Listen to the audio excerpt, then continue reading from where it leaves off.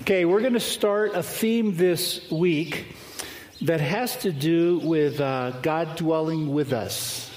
Okay, and I'll come back and tell you why we're going to do that in just a minute. But in Revelation 21, at the very end of the Bible, here are the words. Look, God's dwelling place is now among the people, and he will dwell with them. They will be his people, and God himself will be with them and be their God. We'll come back to that in just a minute. But during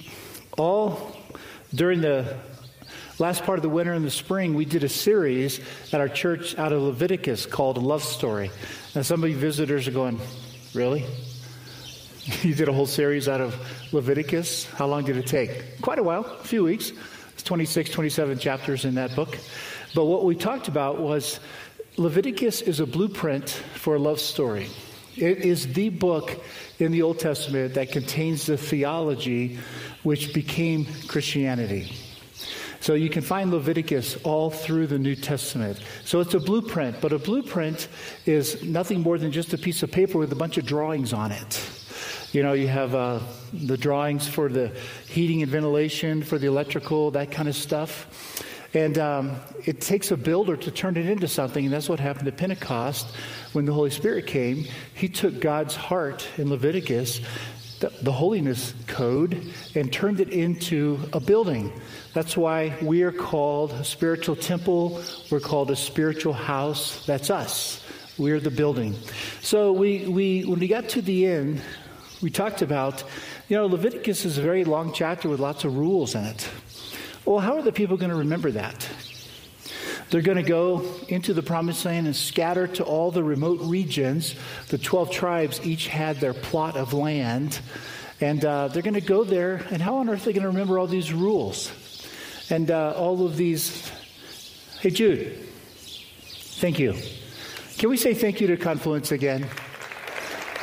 I love that man.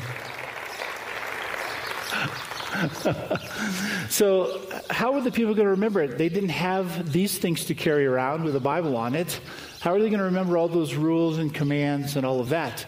So God is very gracious. He created the priesthood, and he put those priests all throughout all those remote regions. So wherever you were, you had a priest that you could go to and say, I forget what I'm supposed to do here. And they would say, here's what you're supposed to do. Or I messed up and I don't remember what I'm supposed to do, and he would help them understand what to do about that. That's what the priest did. But that's not all God did. He did several other things. We read last week in Romans, in the last week, that he also gave us this creation right here. The one thing I don't like about this new amphitheater is they put this wall here. Before, we could always see the water from up on the stage, and now we can't. So, excuse me, I have to walk over here to see it. Okay? Look at creation. Do you like being out here? That's right. Everything every human needs to come to the conclusion that there is a God who loves them can be found right here. That's why I said, if you don't know how to have a conversation with your friends, take them for a walk. Let God tell his own story. The heavens shout the glory of God. All of creation, the earth and the Lord, earth and everything in it belongs to the Lord. So let the Lord tell his own story. Take your friend for a walk and ask him, what do you see? Take him a walk a second time. What do you see? Take him for a walk a third time. What do you see? And you know what? Slowly they'll start seeing things, because God speaks through this wonderful world. I've been all over the world. This is one of the most beautiful places there are in the world. I still sometimes amazed that God calls me to this place. I mean, somebody's got to serve Jesus up here, So here I am. So what I tell my students in seminary, somebody's got to do it. I live 15 minutes from 5 world-class ski resorts. Don't feel too much pity, okay? And so God gave creation. So now he gave the priesthood. He gave creation. That was to remind everybody, including us, that there is someone bigger than us that loves all of us, that cares for us. But he didn't stop there. He put in place all these festivals. We looked at that just a couple weeks back. 3 times a year, the whole nation had to gather from everywhere they were in the land. They had to gather and celebrate 7 festivals over 3 different time periods, the beginning of the planting season, in the middle of it, and at the harvest, at the end of the harvest, thanking the Lord for what he did. So the ones at the beginning of the season looked back to coming out of Egypt. The ones in the middle reminded them to care for the poor. We should remember that. And the ones at the end started looking forward. This is what eternity is going to be like with the Lord. Everything is bountiful.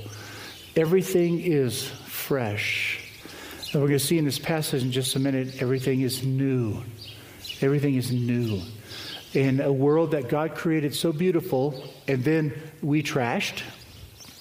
I own it. It's on us. He didn't create the mess, we did. Now we have a job to do as a church. Clean it up. And I'm not just talking about creation and the earth. I'm talking about the greed, all of the things that go on, the brokenness in the world. That's our responsibility to do that. You see, we've said this many, many times, that everything in us wants to do what's right. I believe that. Okay?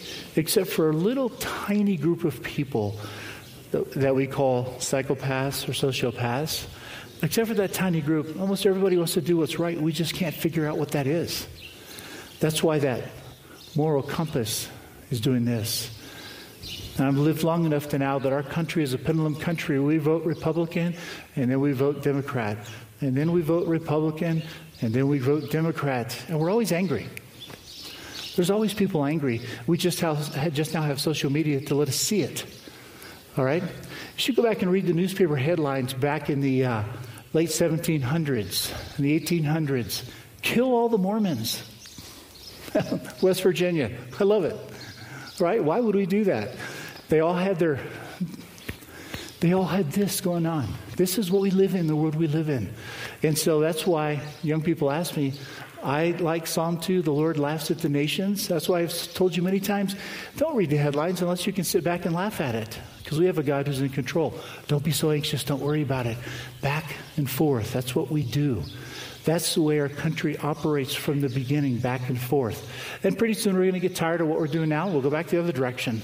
Okay, whatever we do, that's not my area of specialty. I just watch it and read it.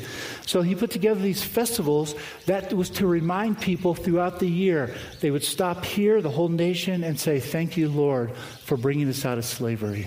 And thank you for the crop that's about to come. And then in the middle, they would all stop and say, thank you, Lord, for blessing us. Because by now, they could see the crops they're not ready to harvest, but they could see that they're going to have a plentiful harvest. It's going to be abundant. And that way, they would take care of the poor.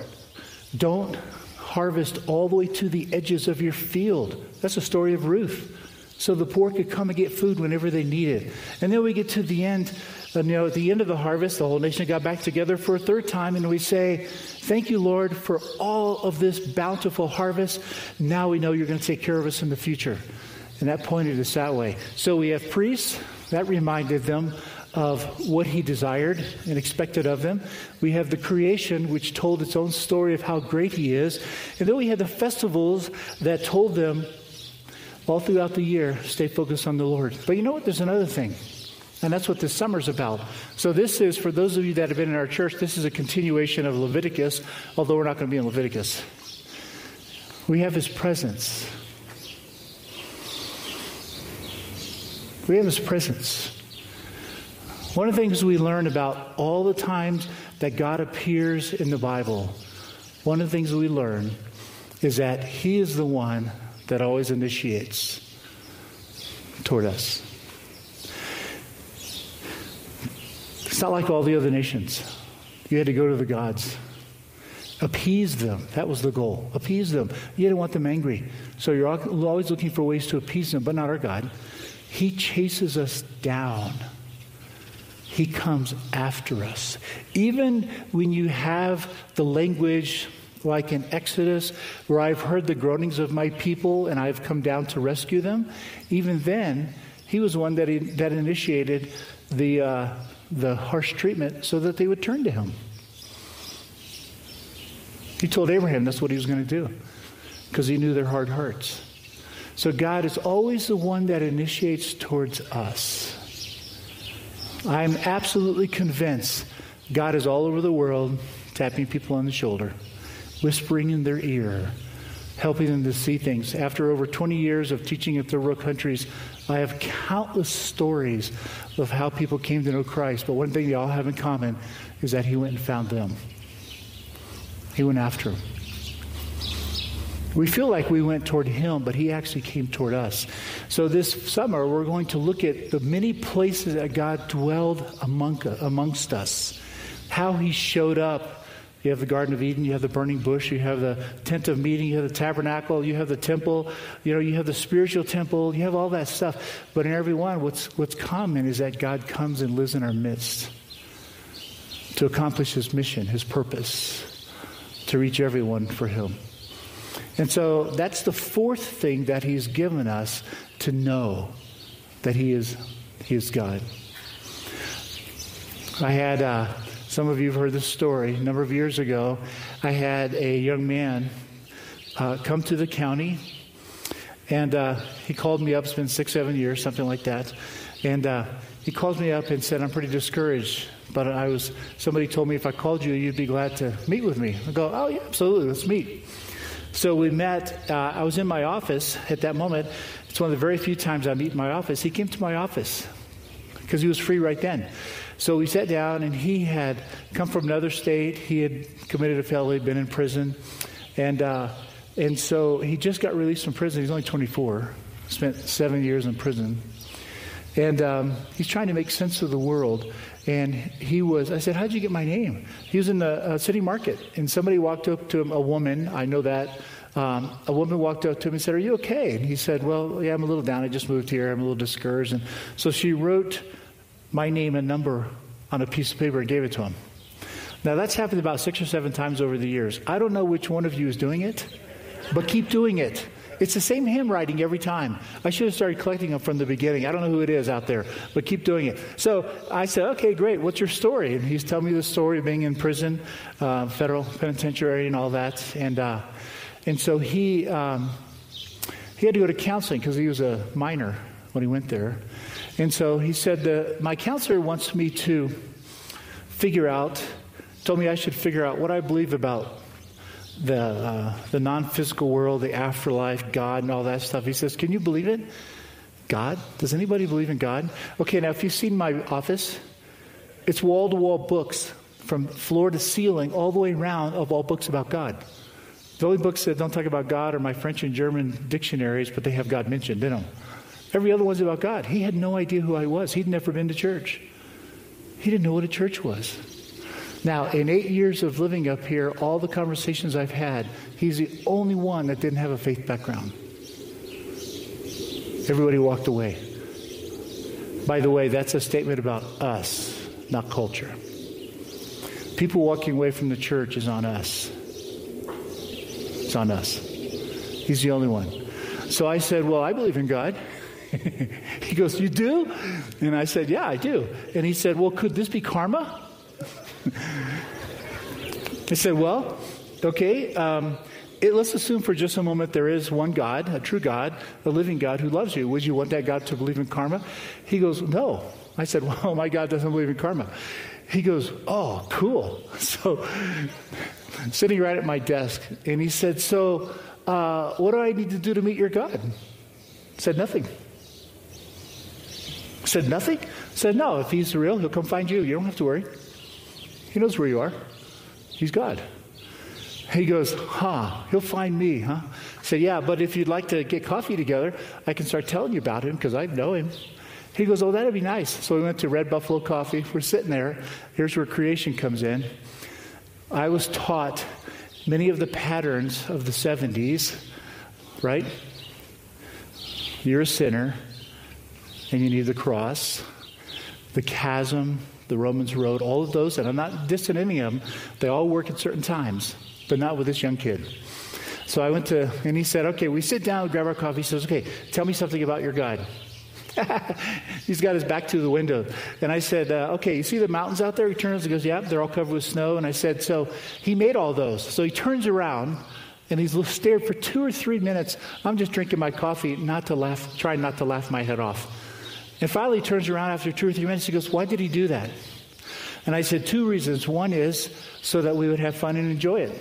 Do you enjoy the mountains? He said, oh, I love the mountains. I'm learning to snowboard. I said, well, you're already doing something that my God desires. You know, he made them for you. Oh, second reason is to let you know that you're not alone. Somebody out there that cares about you. So we met for maybe 5 or 6 weeks, began to investigate it more and more, and all of a sudden he disappeared. He's gone. That happens in my life. I did my part. He's on to the next Christian, whoever that is. I don't even know where he went. He just disappeared. That was like 6.5 years ago. 2 weeks ago, I was over at the rec center working out, and this guy steps in front of me on the track. Mr. Howard. I go, yeah. He goes, do you remember me? Scott? He's much taller. His hair's really long now. And I said, oh my gosh, I didn't even recognize you. What are you doing here? He goes, I'm only here for 2 days. And I saw you doing the track. And he said, it's so good to see you. And he gave me a hug. And I said, you have time for coffee? And he goes, no, I don't, not right now. He said, but I'll be back in 2 or 3 weeks. And I'd love to get coffee and just talk. I'm dying to know what happened in the last 6.5 years. I have no idea. But where did I start? I didn't start with a cross. I started here because he understands this. And that's like a magnet that drew him in. Okay? It just started to pull him in. And so now I'm dying to know what actually happened. So now, to start this journey and looking at how God dwells with us and loves to make his home with us, we're going to go to the end of time. This is Revelation 21. We're going to start at the end of the story, and then for the rest of the summer, we're going to work our way through the story and look at all the many ways that God dwells with us. And we have some work to do along the way. For example, when we get to the tabernacle and the temple, we have to look at how it's designed and constructed, because it was designed to teach the people about the God that they couldn't see yet. Jesus hadn't come. We're going to look at all that. How careful he was to give the nation of Israel and us benchmarks that we could look at every step of the way. Everywhere we look, we can see him, so that our faith gets stronger and stronger. And it starts right there. That's the beginning. Revelation 21, the end of the story, or the beginning of the story. Then I saw a new heaven and a new earth, for the first heaven and the first earth had passed away, and there was no longer any sea. Okay, pause. I'm just going to give you my thoughts on this story. A new heaven and a new earth, because the old had passed away. This word that we translate passed away is an interesting word. It doesn't necessarily mean to obliterate, to disappear. That would be crazy, because heaven is where God lives, and heaven does not disappear. What he's talking about, a certain way that heaven and earth are ordered, all get transformed into something brand new. Okay? In fact, he says that down in verse 5.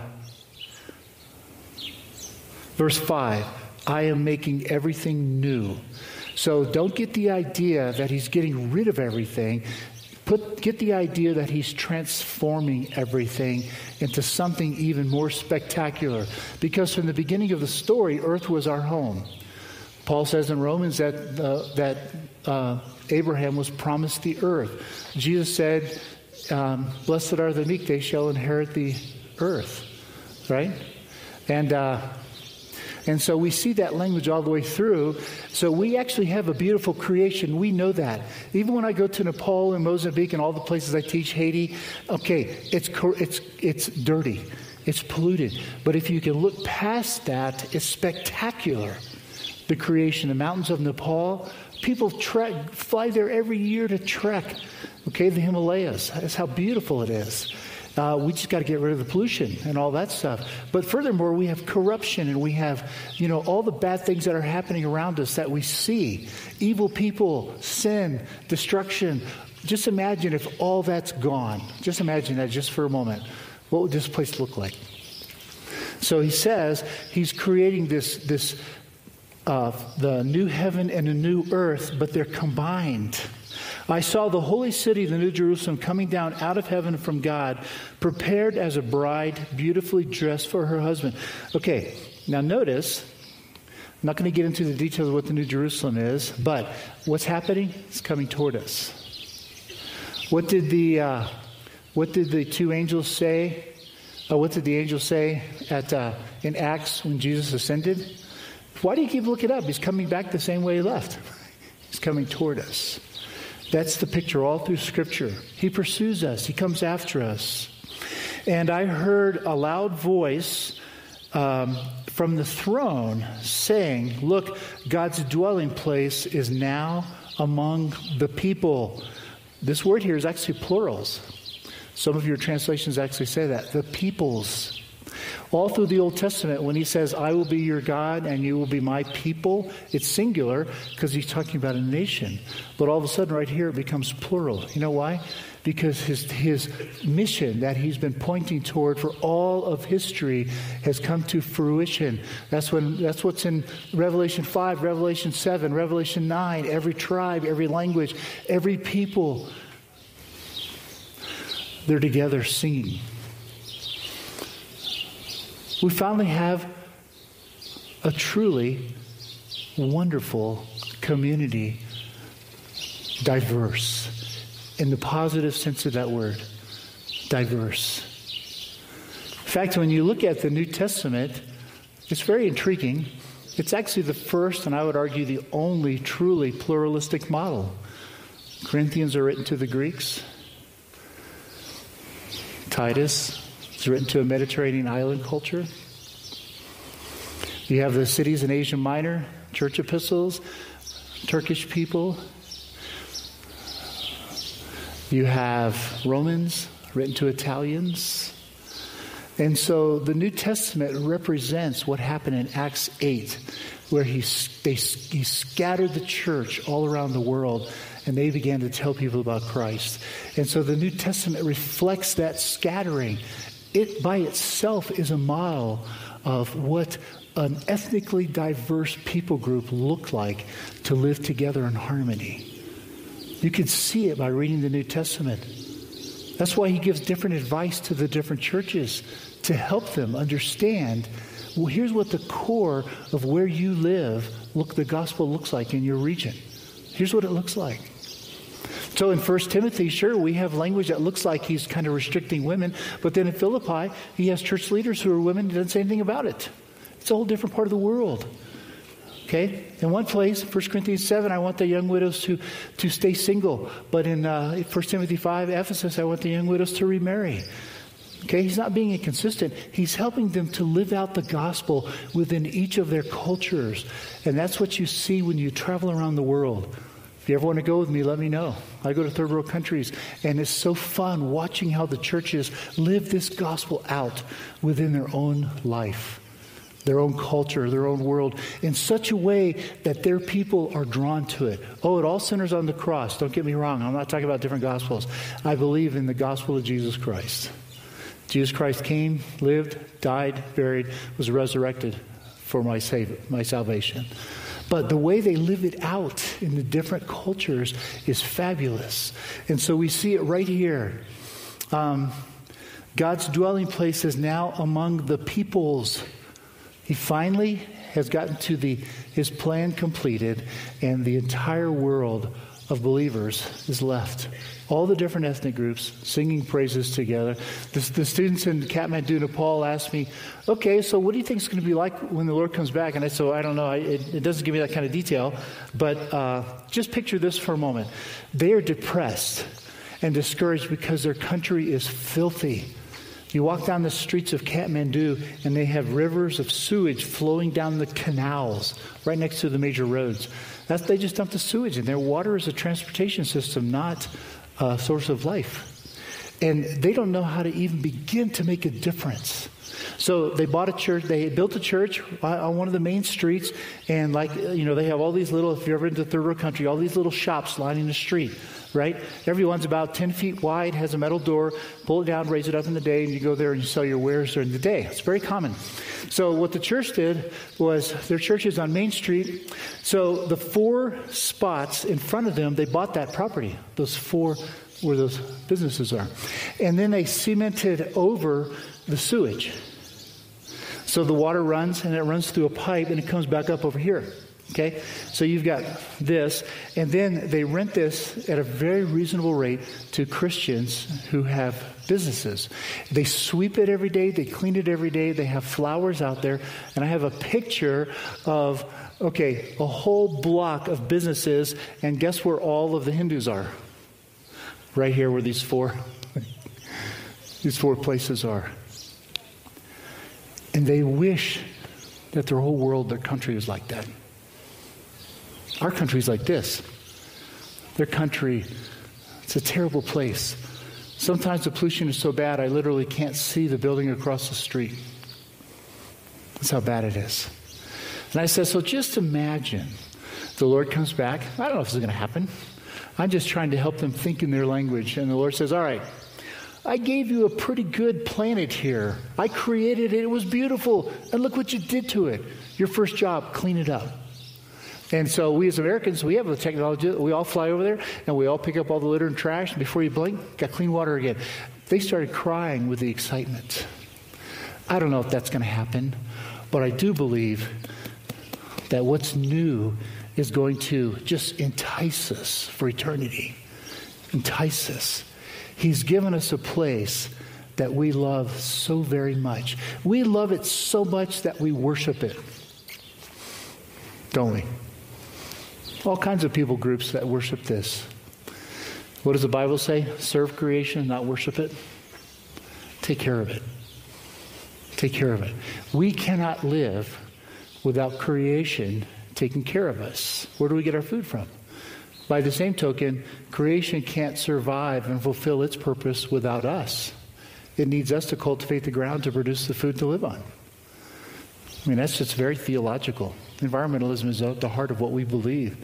So he's going to dwell with all of his peoples on this earth. So what makes it a new earth and a new heaven? Here's my thinking on it. Again, it's an area of great discussion, and depending on your tradition, you might have a different viewpoint. But here's what I think of it. Heaven is God's domain. Earth is our domain. We're created to live here. Right? We're very unhappy without a body. That's why when we die, we can't wait to get our glorified bodies back. New bodies. And so heaven is where God dwells. Earth is where we dwell. We're going to see that throughout the summer when we look at all the tabernacle and temple and how it's all built. And then what happens in this new place? They come together. That demarcation, that line between them disappears, and now God lives in our very presence through Jesus. And that's actually what it says here. They will be his people, and God himself, his peoples, and God himself will be with them and be their God. That was a promise at the base of Mount Sinai. If you obey my commands fully, you will be my prized possession, and I will be your God. This is the same thing that Peter quotes in 1 Peter 2. You are a royal priesthood. You are a prized possession. You are God's own people. So Peter says. So at the end of time, what he's doing is he's taking out that demarcation, and God comes to live with us permanently. Heaven and earth come together. That's how they're pictured here. He will wipe away every tear from their eyes. That's what he intended all along. This is the garden. This is what he intended in the garden. No tears. None. There will be no more death or mourning or crying or pain, for the old order of things. There it is. The old order. Okay? Not the old creation. The way things are functioning today is going to be made completely new. What does 2 Corinthians 5 say? For those of you that were here 2 years ago, it's been 2 years, We said it every Sunday. If anyone is in Christ, they're part of the new creation. The old is gone, the new is here. You see, the future is already our reality. It's already ours. This is just all the mopping up stuff to clean the rest of it up. He who was seated on the throne said, now this is interesting, this is the first time that God the Father speaks since the first chapter, I am making everything new. And he said, write it down, because these words are trustworthy and true. It's already our certainty. It's already a certainty to us. He said to me, it is done. What did Jesus say on the cross, the last thing? It's finished. Right? It is done. I am the Alpha and the Omega, the beginning and the end. To the thirsty I will give water without cost from the springs of the water of life, living forever, clean. Clean. What did Jesus say to Peter when he washed his feet? Peter said, wash all of me. And Jesus said, no, you're already clean. And now we get to enjoy that water. Ezekiel 36 talked about the cleansing water of the Holy Spirit. It's like cool, refreshing water. We enjoy it for all of eternity. Those who are victorious will inherit all of this. Who is it that's victorious? Well, I'll give you my thought. Just before this, 1 John 5, we're told something very interesting.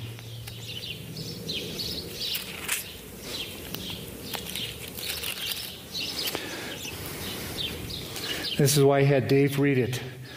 This is the victory that has overcome the world, our faith. Who is it that overcomes the world? Only the one who believes that Jesus is the Son of God.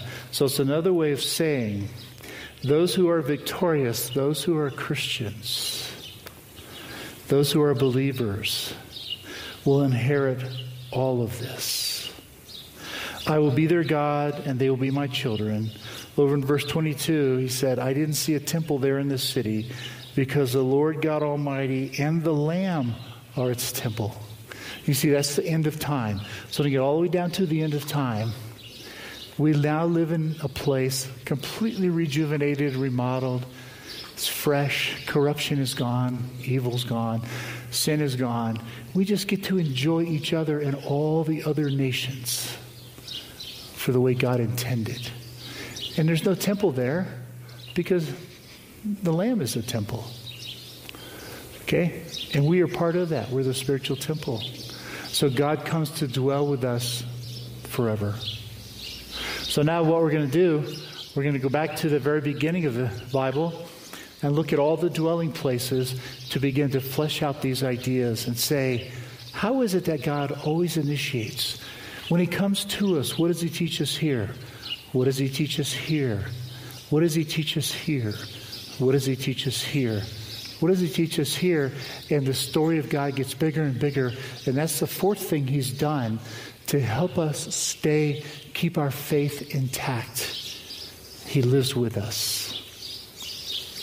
I want to pray just right now to prepare us for the offering and communion. But I'd like to say a special prayer.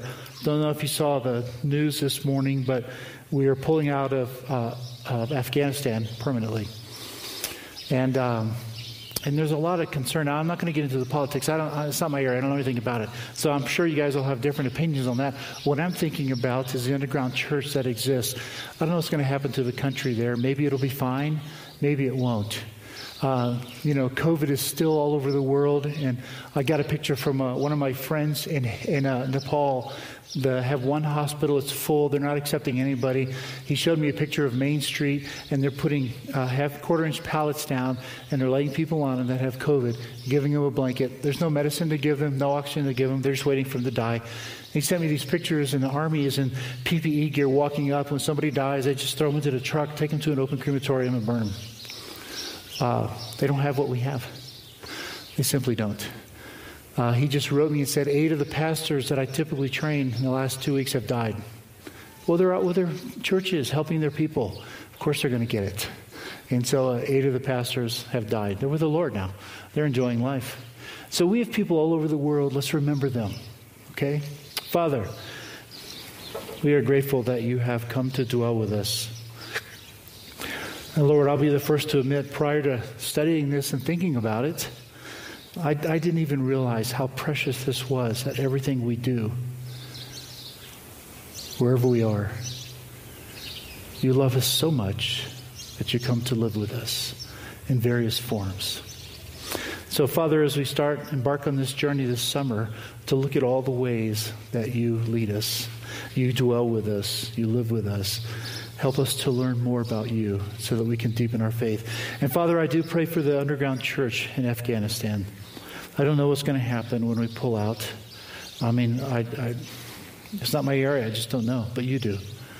I pray that you blossom. Help that church just blossom and grow and help them reach many more people even than they are now. Father, I pray for the Christians in Haiti and for the Christians in Nepal and the Christians in some of the places in our country where COVID is still very dangerous. We're very blessed right here, but not every place is. I pray for them, Father. Help them. I pray for the Christians around the world who are struggling with starvation and dying. As the pastor in Haiti said, we have people die every day, every week because of starvation and disease. Lord, things that we're very blessed where we are. So, Father, if we can be of help, show us. Give us wisdom to know what we can do. But, Lord, you are the God that owns all of this. They are your people. So we ask for your grace and your mercy. In Jesus' name, amen. Okay, we're going to do two things. This is how we conclude our time. We're going to go ahead and collect an offering. And for those of you that are doing that, whoever that is, go ahead and do your thing. And let me just say a word. I tell my church all the time, indoors, something similar. Thank you for being so generous, blessing our church. You're the ones that make it possible for us to feed the poor. You know, I don't know what we gave, 80 or 100,000 out of our benevolence, last year. I don't keep track of that. I ask from time to time. All the food, the meals we serve through the food bank. But you're also the ones who make this venue possible because we pay for this. So thank you. You're the ones that make it possible. I just want to say thanks for whatever God puts on your heart to give. Whether you give in the basket or give online, that's really up to you. And then we'll be back in just a second, and we're going to celebrate communion together. That's how we end our time.